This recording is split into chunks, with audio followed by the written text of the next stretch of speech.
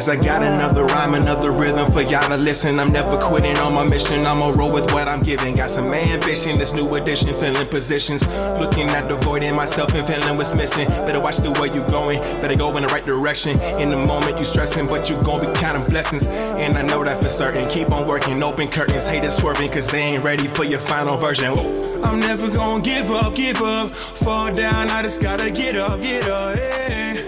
Cause this is my road, let's camera action, I'm ready to go. I'm never gonna give up. Salutations, New Haven, salutations, Connecticut, salutations, the world. Today we have an Educators Talking show that's gonna focus on this teacher shortage crisis. And we're also going to talk about states have surpluses in their budgets and they're not doing anything to keep teachers.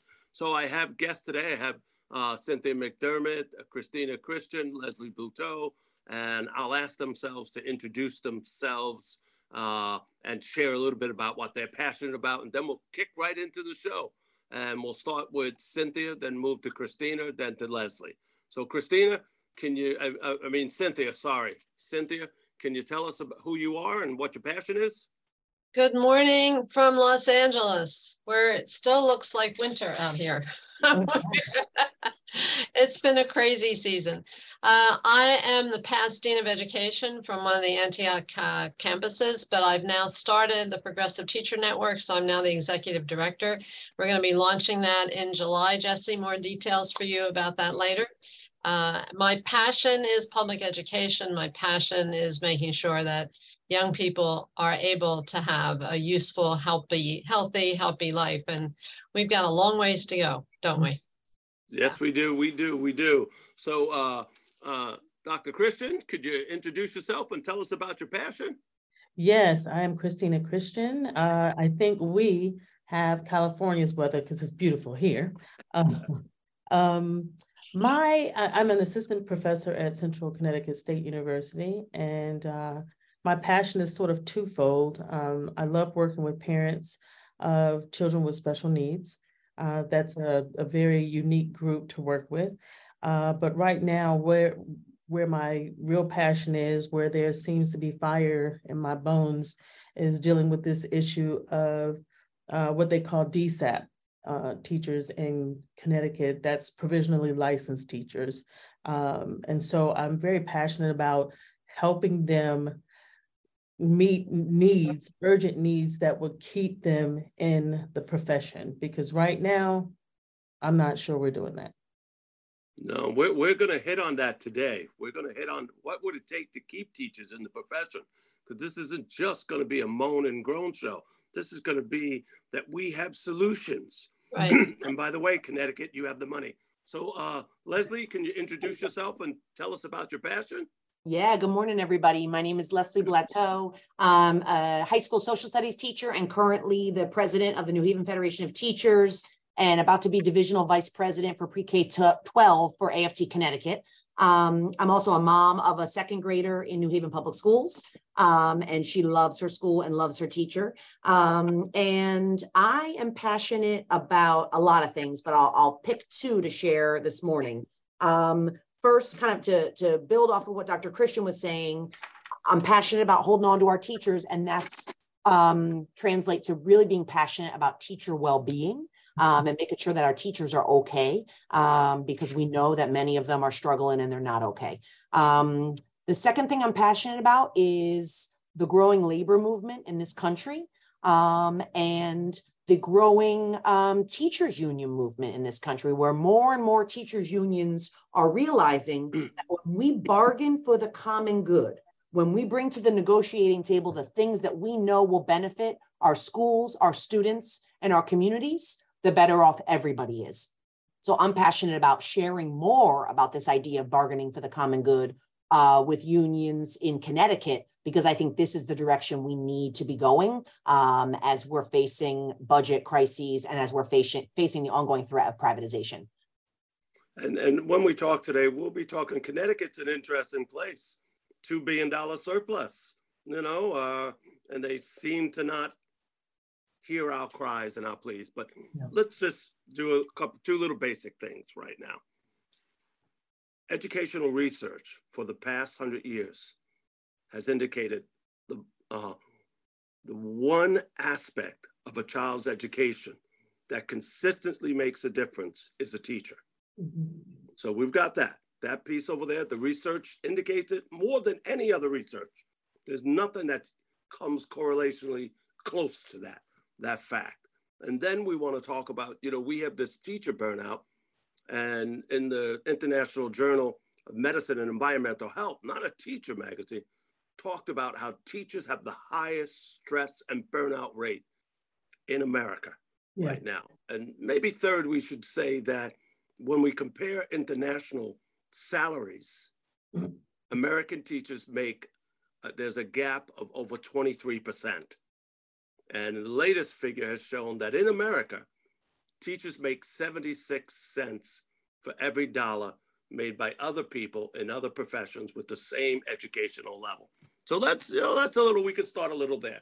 So I'd like to, Cynthia, could you give us a little view of what's going on in Los Angeles? Is everything rosy-dory and fabulous, doing everything they can to keep us? Absolutely. Well, I do think that, to follow up on what Leslie was talking about, the union effort in Los Angeles Unified School District, second largest district in the country, has been incredibly successful for teachers in this last year. It began with the strike with the staff who said, we're not getting paid well enough. And, of course, LA Unified is so huge. And so the winning union organizing that happened for the staff then fell over into the teachers union, so that there was a strike by the staff, but the teachers did not go out on strike. They were close to do that. And the new superintendent and the school board decided to give the teachers in LA Unified a significant raise. So they're pretty happy with that. There's only one problem. There is still no support for a classroom teacher. And so as all the new strategies, practices, and materials, et cetera, come down the path for teachers, there's no one there to help them. So Jesse, you're in the classroom and you're a teacher of 4, 5, 6 years, and you suddenly have new materials. You have, more children of challenge in your classroom. And suddenly you say to your principal, but I need help. And your principal says, that there's nothing I can do. And so we still have this huge deficit of support for teachers. And so when Leslie was talking about the need for teacher health, well-being, that is still something that is not addressed. And of course, now California has a huge deficit because of all the challenges that have happened down here, fires, et cetera, floods. So the state is not in a position really to do much more. And the Department of Ed out here is still quite happy to increase the requirements for everything, more tests or more programs for teachers or more without much voice from teachers to do that. The other thing that I think you touch on, Jesse, is that when you look at salaries across the country, depending on which community you live in, our teachers can get paid better in some communities than they can in others. California is a little different. We don't really have that same kind of taxation process here. All our dollars go into the state and come back out. So ADA for California kids is pretty much the same. But in a place like Los Angeles, where I live, we have so many very, very expensive private schools.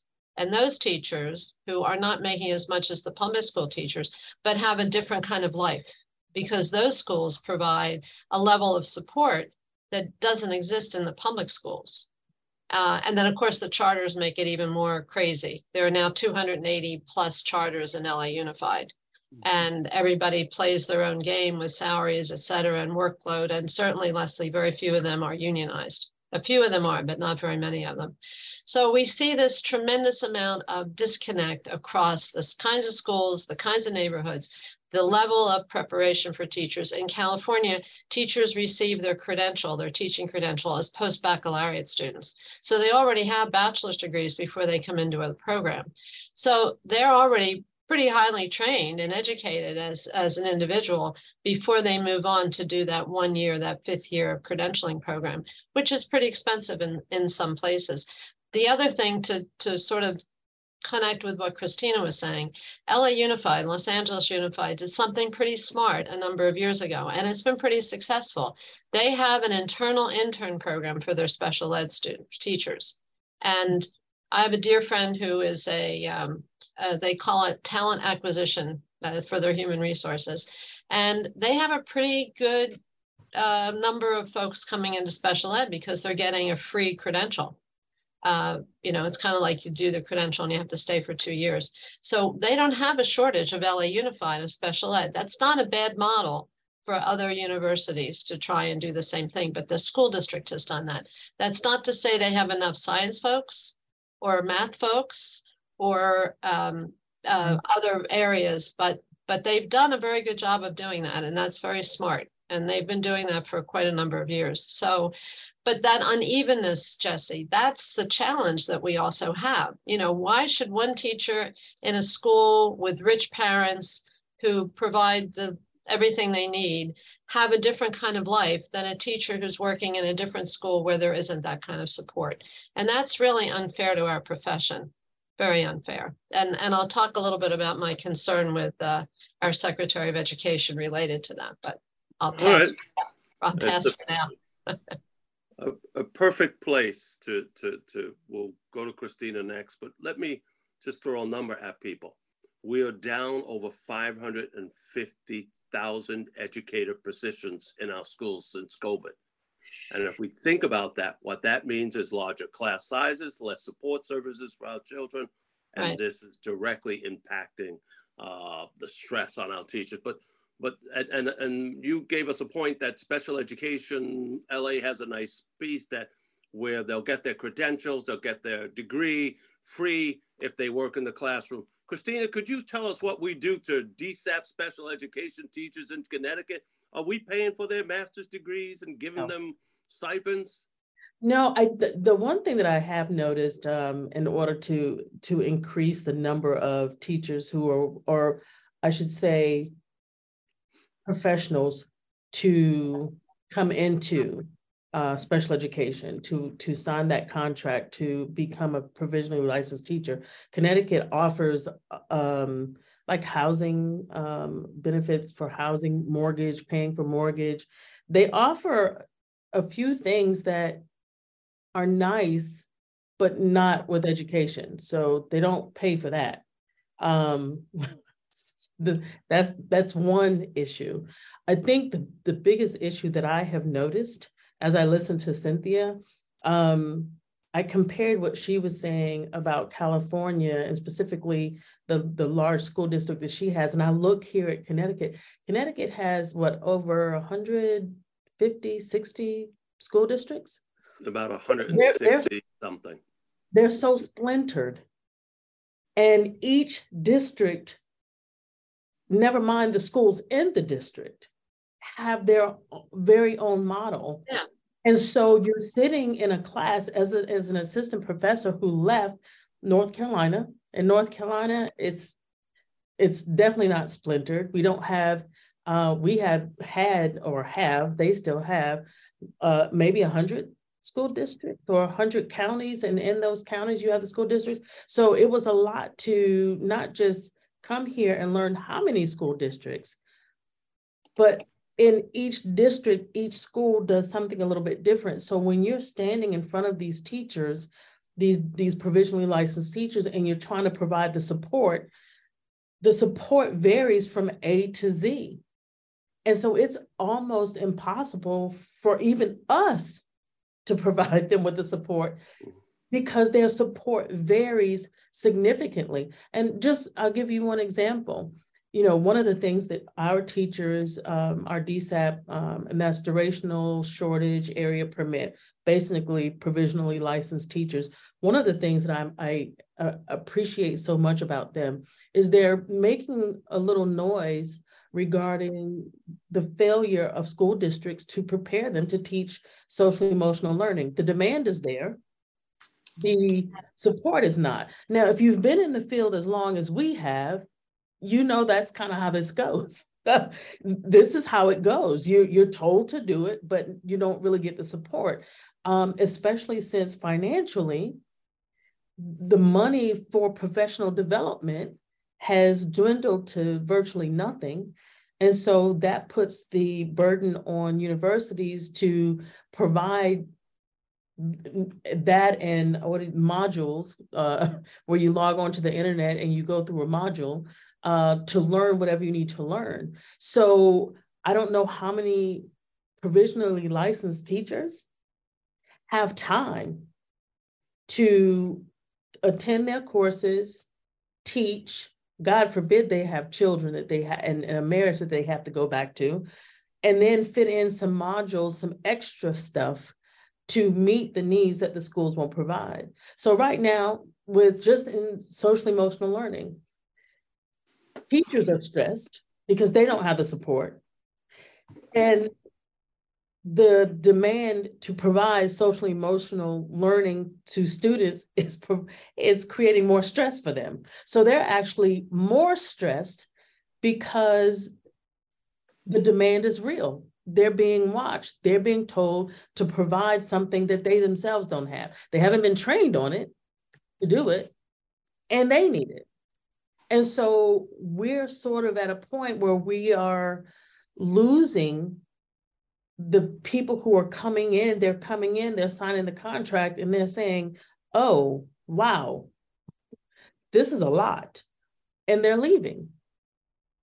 And not before they suffer a little, though. There's a lot of suffering in here in the middle of this. And, you know, Jesse and I, we tried this semester, we had a grant and we started that Hope Teacher Network. And the whole point of that network was to provide them with social emotional support. I think we have a long way to go, but we learned a lot. We learned a lot in that process. So things aren't that great on this side of the country either, Cynthia. That's why we're coming to Leslie. You'll take us to this picture of a state with a $2 billion surplus, and you were one of our speakers at a rally in Hartford for a moral budget. Could you tell us about this union fight we can help teachers. We can keep them. We should be. Julian Vasquez, the former dean of the University of Kentucky and now provost at Michigan State, always said we should stop worrying about the future and focus on how do we keep the current teachers in the classroom. Not only teachers, paraprofessionals, aides, bus drivers, cafeteria workers. The shortage is massive. So Leslie, could you tell us a little bit about this moral budget and what teachers are going through? Absolutely. I just want to start, before I get into the moral budget, I want to start with teachers, the people I represent, the people that you're training to do the work. We want to do the job we've been hired to do. And in this day and age, it feels like we are doing the work of 2-3 people, right? And even more so in our urban districts, because I call it the double whammy effect in urban districts. We know there's a national teacher shortage, so people are leaving the profession, right? So people are leaving New Haven and they're leaving the suburbs, which are better funded and better resourced than our urban districts in the state of Connecticut because of our regressive school funding system. So not only do teachers leave the suburbs and the urban districts, then more vacancies pop up in those suburban districts, creating more opportunities for folks from urban districts to transfer for better pay, for better support, for better resources. So we're getting hit twice in our city schools with this teacher shortage crisis. And as a result, we're then having to pick up to do more of the mental health support that Christina was talking about, social emotional learning. Then we're having to pick up for when our colleagues are out. We have an MOU with our district right now where many of our members are teaching 6 classes instead of 5 at the high school level, and they're getting paid for it, yes. But look, it's not just about the pay. This is about the stress, the burnout, the working conditions. And I have some teachers saying, oh my God, I can't do the 6th class again next year. It zapped them, right? So we got to come back to teachers can and will thrive when we can do the job that we've been hired to do. Now to the moral budget piece.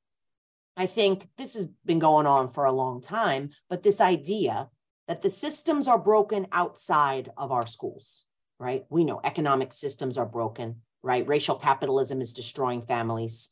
And they look to the schools to fix the problems on the outside. Yes. Everything. And it's absurd. It is absurd because all of us here know and agree that if we fixed the problems on the outside, you know, not that we believe test scores are the best way to measure things, we know that, but if we fix the problems on the outside, guess what? Engagement in school would go up, attendance in school would go up, performance in school would go up, because we know that the schools reflect those problems on the outside. So that's why we're talking about a moral budget, not just to fully fund public schools in Connecticut, but also to make sure that working people across the state are paid a living wage, have access to benefits, healthcare, retirement, so that they can live lives of dignity and be respected in the process. So we know our brothers and sisters and siblings in our paraprofessional unions are underpaid and overworked. It's criminal what they're being paid. They have to work 2-3 jobs. The state of Connecticut could absolutely invest in our paraprofessionals to make sure that they were paid a living wage and had access to benefits. And guess what? As a result, many of the paras who work in New Haven are parents and grandparents of New Haven public school students. So we pay those paras more. Guess what happens? That's more money to those families, goes right back into our city, and ultimately those kids rise up because their families have been treated with respect. Same thing goes with our brothers and sisters in 1199 right now who are on strike for living wages, and we stand with them. If the state choose to invest in working people, we would see everything improve. But instead, we know the state right now is more interested in protecting the income of our wealthiest Connecticut residents, those 12 billionaires who pay 5% on their income, and working people pay 20%, right? On average. So those billionaires are protected. They will lose nothing. They will be fine. And thousands of working people in this state continue to struggle. We've got working people working 2-3 jobs. We've got working people who are living out of their cars. I mean, this is why it's really important for New Haven Federation of Teachers, for AFT Connecticut, because look, my members by and large, relative to our paras and to 1199 workers, we get paid all right. Relative to that, right? Not relative to our professional counterparts with similar degrees, but we have to stand with them anyway, because again, when they are invested in, when they are respected, ultimately that's going to benefit everybody in this state, specifically the children who we educate and their families who we're trying to support. So we can't tolerate anymore that they're trying to be fiscally responsible, because lives are being destroyed, right? We can't tolerate anymore this rhetoric about sustainability and saving the rainy day fund for a rainy day. Not only do we have a $2 billion surplus, we have a multi-billion-dollar rainy day fund. The rainy day fund is overflowing. It's pouring rain. Here's the metaphor. You have a house and you pay the mortgage on your house, right? And you have a huge hole in the roof, okay? The rain is pouring in. You just won the lottery. And you say, no, I can't use my lottery money to fix the hole in the roof.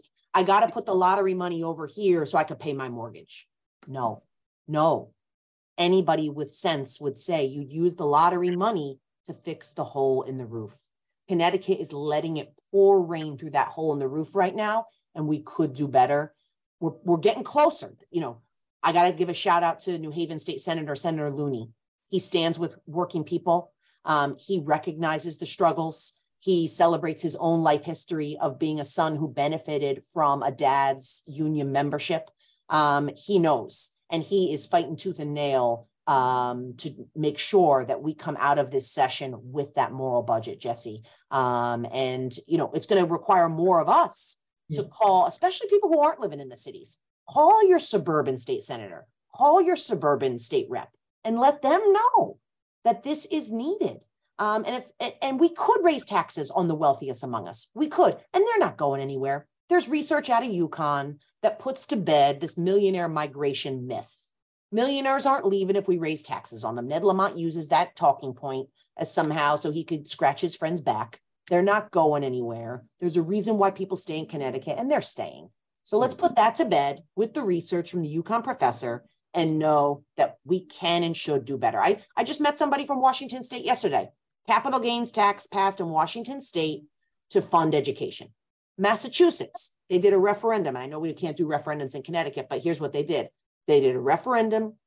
Every dollar you make over $1 million, a penny of it goes to fund education and transportation. These are common sense strategies that could make sure we are actually investing in the people who make this state run. And that's teachers, paras, home health care workers, childcare workers, cafeteria workers, the people who make it work. So, we are proud to be in solidarity with those folks. And I'm looking forward to seeing where you take us next, Jesse. Yeah, and we don't even need to raise taxes. They got $2 billion right now. That's right. They're sitting on. Right. And $2 billion, we've got 160 priority school, 161 school districts, and we have 19 priority school districts, 19 priority. I could give them each $20 million. I can give them $50 million and not have to raise a single penny in taxes. So I want to give this a human touch now. And I also want to raise that there's an elephant in the room. We are not spending our money in our schools at the precise time that for the first time in our history, students of color are now majority of our schools. And that says something to me, and it's in there, but let's put a little human face. So Cynthia, could you tell us maybe a human story about a teacher in LA that was struggled? I've been reading this book called The Teachers, A Year Inside America's Education. Do you know this book, Jesse? Yes, I do. I'm reading it right now. Yeah. So this is from a woman named Alexandra Robbins, who is not a teacher. She's a journalist. I just want to read this one little section that she talked about. In the years before the COVID-19 pandemic, the education landscape had already darkened considerably for the nation's approximately 4 million K-12 teachers. And this is a quote, "Teachers feel more voiceless than ever. There is a lack of community support and understanding of how difficult it can be to serve children's educational, emotional, and psychological needs," a South Carolina elementary school librarian told me in March 2020. She does such a good job in this book of talking about the real life stories of interviews with folks they can't sustain what they're doing. And you were talking about Connecticut, which we normally think of as a pretty wealthy state, and certainly California, the pride of the West Coast. Think about Texas, Florida, Mississippi. Think about what's happening for those teachers there who are worried about losing their jobs if they say the wrong thing. So one of the stories that I had told Jesse was with one of my students who actually lost his life, because he became a drug user, ended up on the streets of LA in a battle with the police, and ended up being tasered on the streets of LA to death.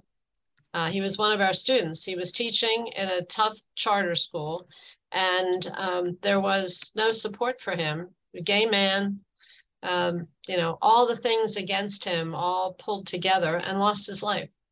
There's a teacher we lost for no good reason, except that he had started using drugs. And we can understand how teachers are going to do whatever they can do to survive, and to be able to not feel like crap when they leave the school day and feel like they can't work with their kids and do what they're there. As you said, Leslie, we want to do what we were trained to do. We want to do what we know is best. We want to do the best for our communities, but we need to be done the best too, as well. And one of the things, Jesse, I think that's so heartbreaking for me, I'm old enough I just finished 52 years of teaching. So, kind of how old I am. I miss the, the collective national conversation that I think used to happen. I think when we had Al Shanker writing every week in the New York Times about education, we had a public statement being made. We don't have that right now. We don't have that. And I hope you've all been part of that Network for Public Education, that group that Diane Ravitch started.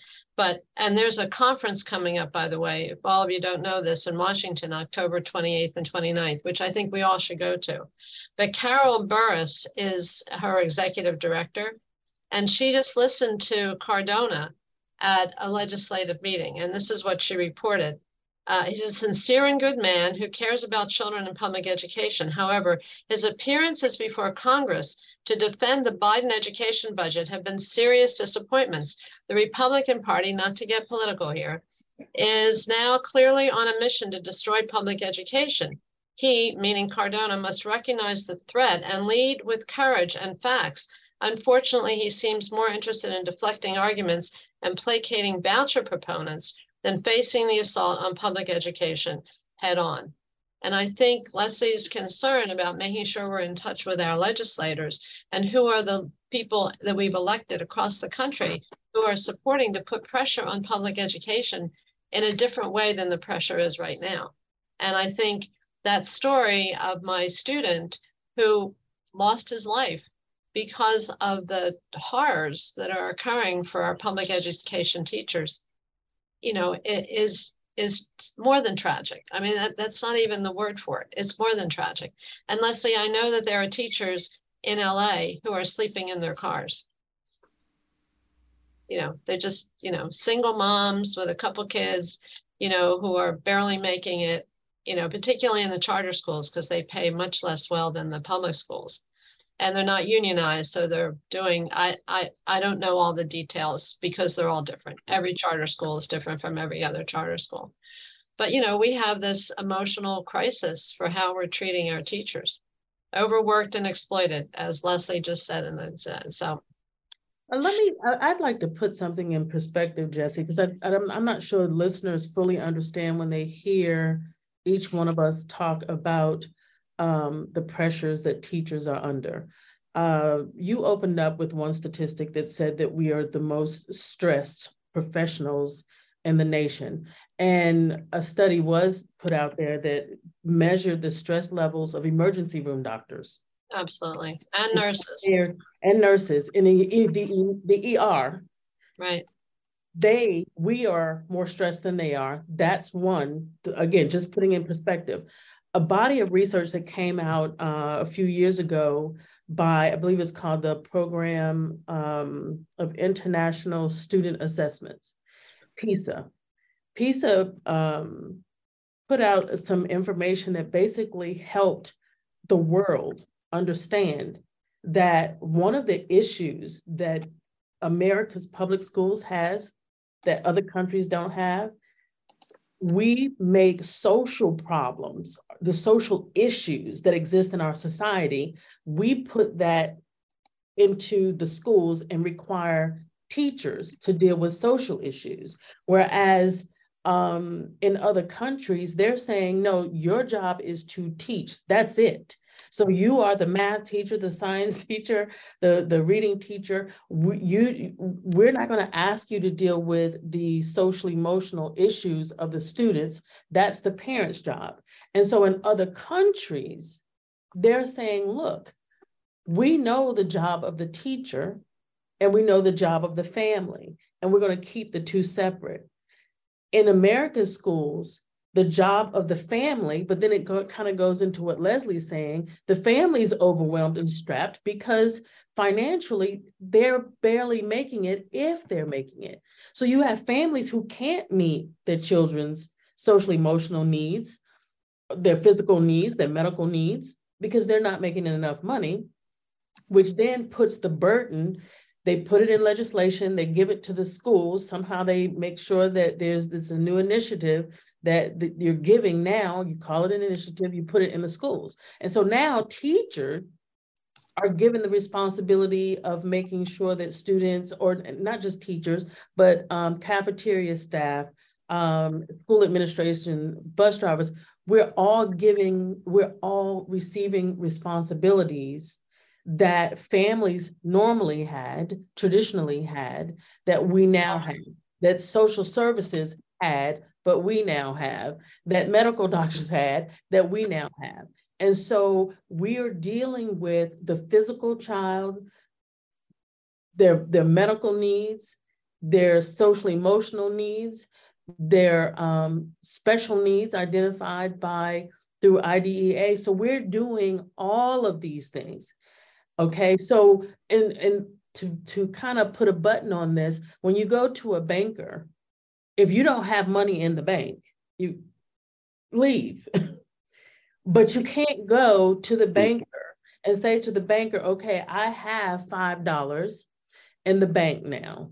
I'm going to need you to help me provide me with more money. I'm going to need you to help me balance my budget. I'm going to need you to help me. And so we tell them all of the issues we have in our home that this $5 is not going to address. And so you tell the teller, I need you to do more with this $5 to help me meet all the needs I have at home. And then you begin to lay those out. That's what we in the classroom have become. We've become that person with $5 because there's a $2 billion that we can't get access to, but we have limited funds and we're just being told to do more with that, taking on more responsibilities. And so for anybody who looks and says, like in Los Angeles, you should be happy. You just got a significant raise. Yeah, but I don't have support. With that raise, the responsibilities are still overwhelming. And so that raise, thank you, because it helps me at home to meet my financial needs, but I'm still exhausted. I'm still overwhelmed. I'm still overworked. And so for every new initiative that comes through, I have to do that with less training, less support. And so I think we're the only profession, and correct me if I'm wrong, but we're the only profession where we go to school to learn to become a math teacher, but we also have to provide lessons in that traditionally were for counselors in the school, but you got rid of them. So we don't have them anymore. So now me as the math teacher, I learned to teach math, but I have to now provide emotional support that I wasn't trained to provide. I'm a PE teacher and you want me to learn, medical issues that a student may have. And so these are the things that make us so not just different, but overwhelmed, because we are a profession who for some reason we're asked to do everybody else's profession. Does that make sense? I'm not sure if I said that correctly. No. Absolutely. Can I jump in on the medical piece, Jesse? Yes, go ahead. So I love that Christina referenced the fact that again, schools are being asked to solve all the problems outside of school. And here's a concrete example of something that we're asking for in our equity agenda, in our moral budget. So right now, the state of Connecticut provides health insurance for undocumented immigrants who are under the age of 12. Okay. And that means if you're 13 or 14 or 15, you came here when you were 5 with your parents and you're undocumented, you don't qualify for state insurance. Okay. So we're just drawing a line based on an arbitrary age about who should get health care. So that means that my members who are teaching in our middle schools and high schools have students who can't access regular health care. And the state, I think, has agreed to maybe increase it this year up to 16, which means we still are going to have children 17 years old. And let's be real, 18, 19, 20-year-olds are children. Okay. Children who still can't access medical care in the richest state in the country, in the richest country in the world. It's criminal. And when it comes, I don't have the exact numbers, but this is relative to our state budget. This is pennies. We should be providing health insurance for undocumented folks up to age 26. It would not put a strain on our state budget. And here's another example of ways that unions can center the needs of our communities and continue to push kind of this equity agenda, not just at the state capitol with the budget, but in our day-to-day dealings with the district. So right now there's a bill, and I think it's moving along, right, in the General Assembly, and it's a Bill of Rights for English language learners and their families. Absolutely, we agree 100%, right? Children and families who speak languages other than English, absolutely, their rights should be upheld. They should be given resources in the languages of their home language. They should be given supports. There should be access to translation services. We believe in all this. In fact, New Haven Federation of Teachers, when we negotiated our contract last fall, we brought some of these very things to the negotiating table. And we said, we want to make sure our English language learners have access to materials in both English and their home language. And the district said, oh, we can't do that. That's not a topic of mandatory bargaining. Sorry, we can't do that. Right? So we brought that to the negotiating table. The district said no.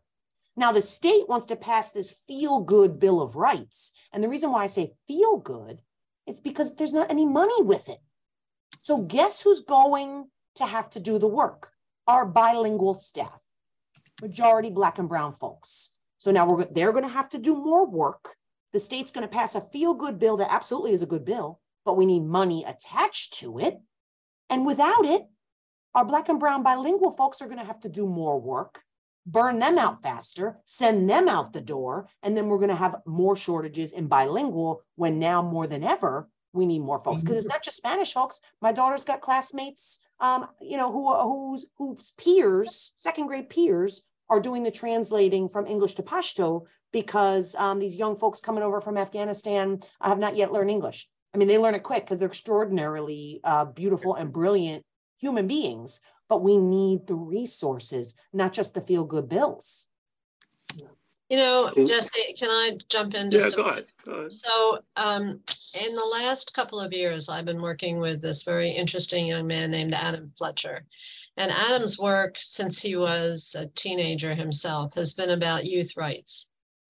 And I'm proud to say that we have a new book coming out very soon called Democracy Deficit Disorder. And the goal of this work that he has done is about reminding us all that we don't give a you-know-what about children, that we just ignore them. They don't have rights, even though they have international rights. You know, the United States is the only country that has not validated the national or the international rights for children out of the UNC.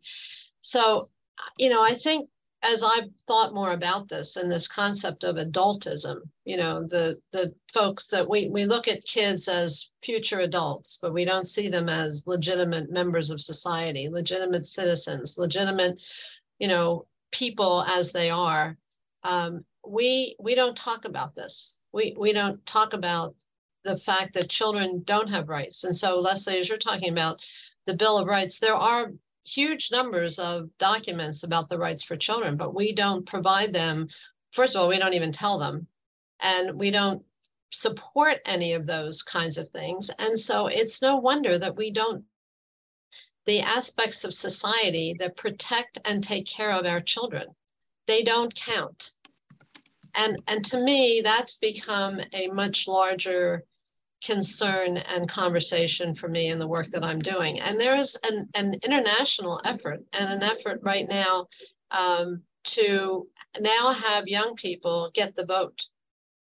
That in fact, if we had people at 10 or 11 having the opportunity to vote, it sounds really radical. But what difference that would make if young people had a chance to be able to be at the voting booth with all of us to say, no, we're not going to support this. No, we're not going to vote you back into office unless you're going to give us what we need. And it's a movement that's happening. It's not very loud. But Jesse, as you're talking about solutions, giving young people the power they can use would in fact create change. And it would give young people the opportunity to say, you know, I'm going to sit on the negotiating board for the school district. I'm going to be here as a 10 or 11 or 12-year-old representing other young people to be able to say, listen to us and what's happening to us. Instead of us, whining, those poor kids, they need this, it's so, well, why not hear it from the children? Why not represent them in this work? Where's the union for young people? And I think this national effort that's happening, which, you know, many people are very frightened of this idea, giving 10, 11, 12-year-olds the right to vote. Really? It's an interesting concept, and I've been looking at it very seriously. A gentleman with the last name of Wall, I forget his first name, he's actually been one of the leading proponents of this in the United States. So if we look at, we're going to move to solutions, but before that, Connecticut Voices did a survey of why our teachers are leaving. Lack of support from administrators, right.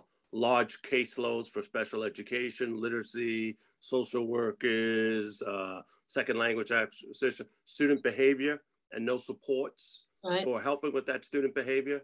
The accountability requirements, teachers are spending hours of every day entering data up online, and nothing's happening with that data over there. The salary and benefits I mentioned before, in Connecticut, the difference between how much you get paid as a teacher from Bridgeport and Farmington is $10,000 to $15,000 every single year. That's every year. And and you know, I'm at the university, so sadly, I have to tell my teachers, you can't go to Bridgeport because that equals $750,000 to $1 million less money in your family's pocket. That's your house, that's your car, that's your vacation, that's your health care. And this is some of the stuff we have. So one thing, yes, I'm going to say, if you want to keep teachers in the classroom, start paying them more. Leslie, can you help us and tell us what could keep teachers in the classroom right now? What would make them say, I'll stick around for another 5 years? Absolutely. Teachers will stay if our voices are actually heard and not just the nod, the check, and the moving on. Let's talk about special ed. Let's talk about the fact that Connecticut State Department of Ed thought it'd be a good idea to shift special ed programs, the IEP information collecting program to an online, the CT SEDS program. It has been a disaster from the start. Yes. Teachers are getting jammed up on tech problems. Systems are crashing. It's not user friendly. So now, to your point, Jesse, we're asking teachers to put more time and energy into a computer program when they have young people sitting in their care who are not getting their required hours, who are not getting their needs met. So if we had to listen to teachers in the first place, when we shared our collective concerns about the problems of the CT SEDS as one example, maybe we wouldn't be down this, where I've had special ed teachers say to me, I don't think I can stay in the profession when it's these constraints. And the American Federation of Teachers did a report, and we released what strategies local, state, and federal government should be using to keep our teachers. And one of them is, let's do a paperwork audit, and let's figure out how much of this paperwork is unnecessary and free us up to do the work we want to do, which is get to know our students, build relationships with students, design lessons and units that meet their needs. That's what, give them the feedback they need. Those are the 4 things we want to do. And we need the time, the tools, and the training to do it. We don't need, we call it the one more thing factor. We don't need the one more thing. Every year, we're going to come back in August again, and we're going to find out from our supervisors that one more thing that they want us to do, and they never take one other thing off our plate. So please listen to us when we say that we want to do our jobs, we want to teach, but when you keep adding one more thing, people say enough is enough. I've had teachers say to me, you could add a 1 in front of my salary and I'm still going. Yeah. That, what Leslie just said is what I've heard teachers say throughout the semester, and that's that one more thing. Looking at solutions, I conducted some research, and I've been doing research for years, trying to find a way to help parents and teachers sort of balance this job of this common good of raising up a child, developing them and preparing them for adulthood, because we're in this thing together. We both benefit from a child who is raised where we work together to do things. One of the strategies that I use to sort of help teachers understand that you can meet a child's academic and social emotional needs and behavioral needs and character development needs using one thing. And Jesse and I kind of, our Hope for Teachers network is sort of a attachment to that. Basically, I spent the last probably 15 to 20 years conducting research on how you can use a reading method, a simple reading method, to select a book and address initiatives like the SEL, I'm using all these initiatives with the acronyms, but SEL, MTSS, PBIS, I know it's a lot of jargon, but There's a simple way that you can pick up a book. A teacher can pick up a book and take the moral portion of that book, ask the students the right questions about the moral lesson of the book, and you can address social emotional learning just by doing that. And research shows, the research that I've conducted on this, and it's similar, it's like bibliotherapy. That was, Cynthia, that was the tough part when I was earning my doctorate, because it's a combination of bibliotherapy and social stories, which is for children identified as having autism. So I took the concept of bibliotherapy and I took the mechanics of social stories and I combined them to specifically show how you can take the moral portion of a story, do the bibliotherapy, but then also make sure you take aspects of research from social stories and do the mechanics of making sure that students walk away understanding how to problem solve, how to make decisions based on this moral lesson you just provided. So it was really a combination of those. And I have to admit, when I was earning my doctorate and I was so excited about bibliotherapy, but when my team said, yeah, no, that's not quite it. And I had to go back to the drawing board and sort of create, I had to really create this theory that you can combine those two. And teachers, every reading teacher, every social studies teacher, we all read stories. Informative, fictional, we have poetry. You can use a poem to teach them. Like the ones we're banning across the country? Right, right. And that's the other thing. We won't even go there. We don't have time for that. But the very thing, like the poem Invictus, the poem Mask. Right now, the poem by Paul Laurence Dunbar about wearing a mask, how many of us wouldn't understand what it means to wear a mask right now, to fake being happy? But a teacher can go into the classroom and use that same poem, and rather than just focusing on the mechanics of poetry and understanding the literacy elements of the poem, why not also bring that message through to help students know that we all wear a mask, we all show up every day with a smile, even if we don't feel like it. Yeah. Yeah. Jesse, so I want us to do some specific recommendations. For me right now in Connecticut, our DSAP teachers should not have to pay for their master's degree. There's enough money. If they're helping us with a durational shortage in a crisis, then they should not have to pay for that. They're leaving in debt of $20,000 to $35,000, and plus many of them had $20,000 to $30,000 as undergraduate. So legislators, Governor Lamont, if you really wanted to do something to help special education teachers, bilingual teachers, all teachers who are working as DSAP teachers, pay for them.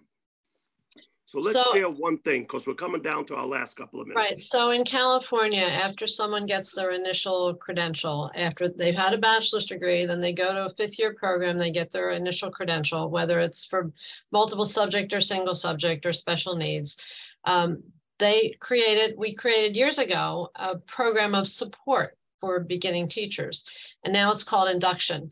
And the goal, which is not always working, but I think it's a very valuable idea, is that once you're in the classroom, so Leslie's a new teacher and I'm a more senior teacher, and in your induction program where you're supposed to be working with a network of kinds of whatevers, that I, as your induction mentor, am available to you for support. The challenge of why this is not working so well is that I'm not getting paid.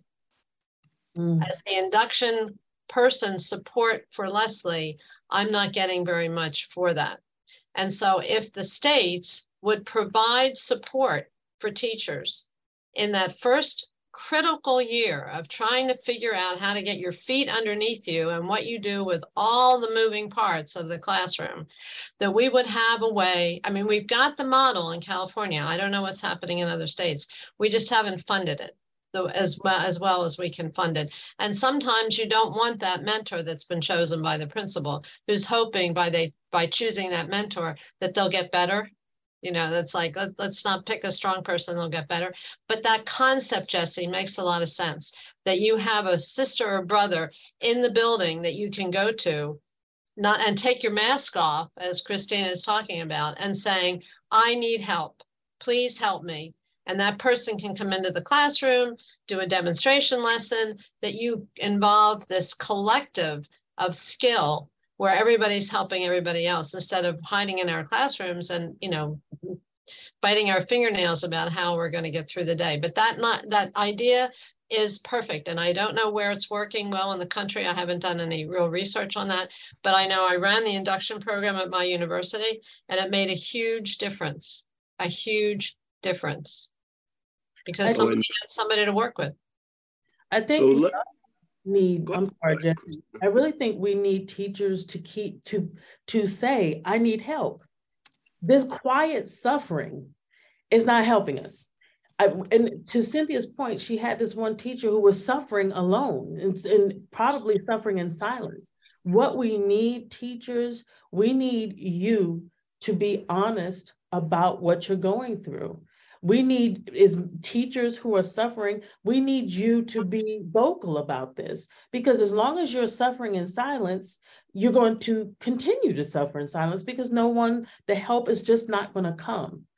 And so that's my recommendation. Teachers, please, please speak up. And support your union. Yes. Read your contract, get to know your contract, get involved. We are welcoming. That's right. We've got to stick together on this. Right. Absolutely. The contract is there to protect.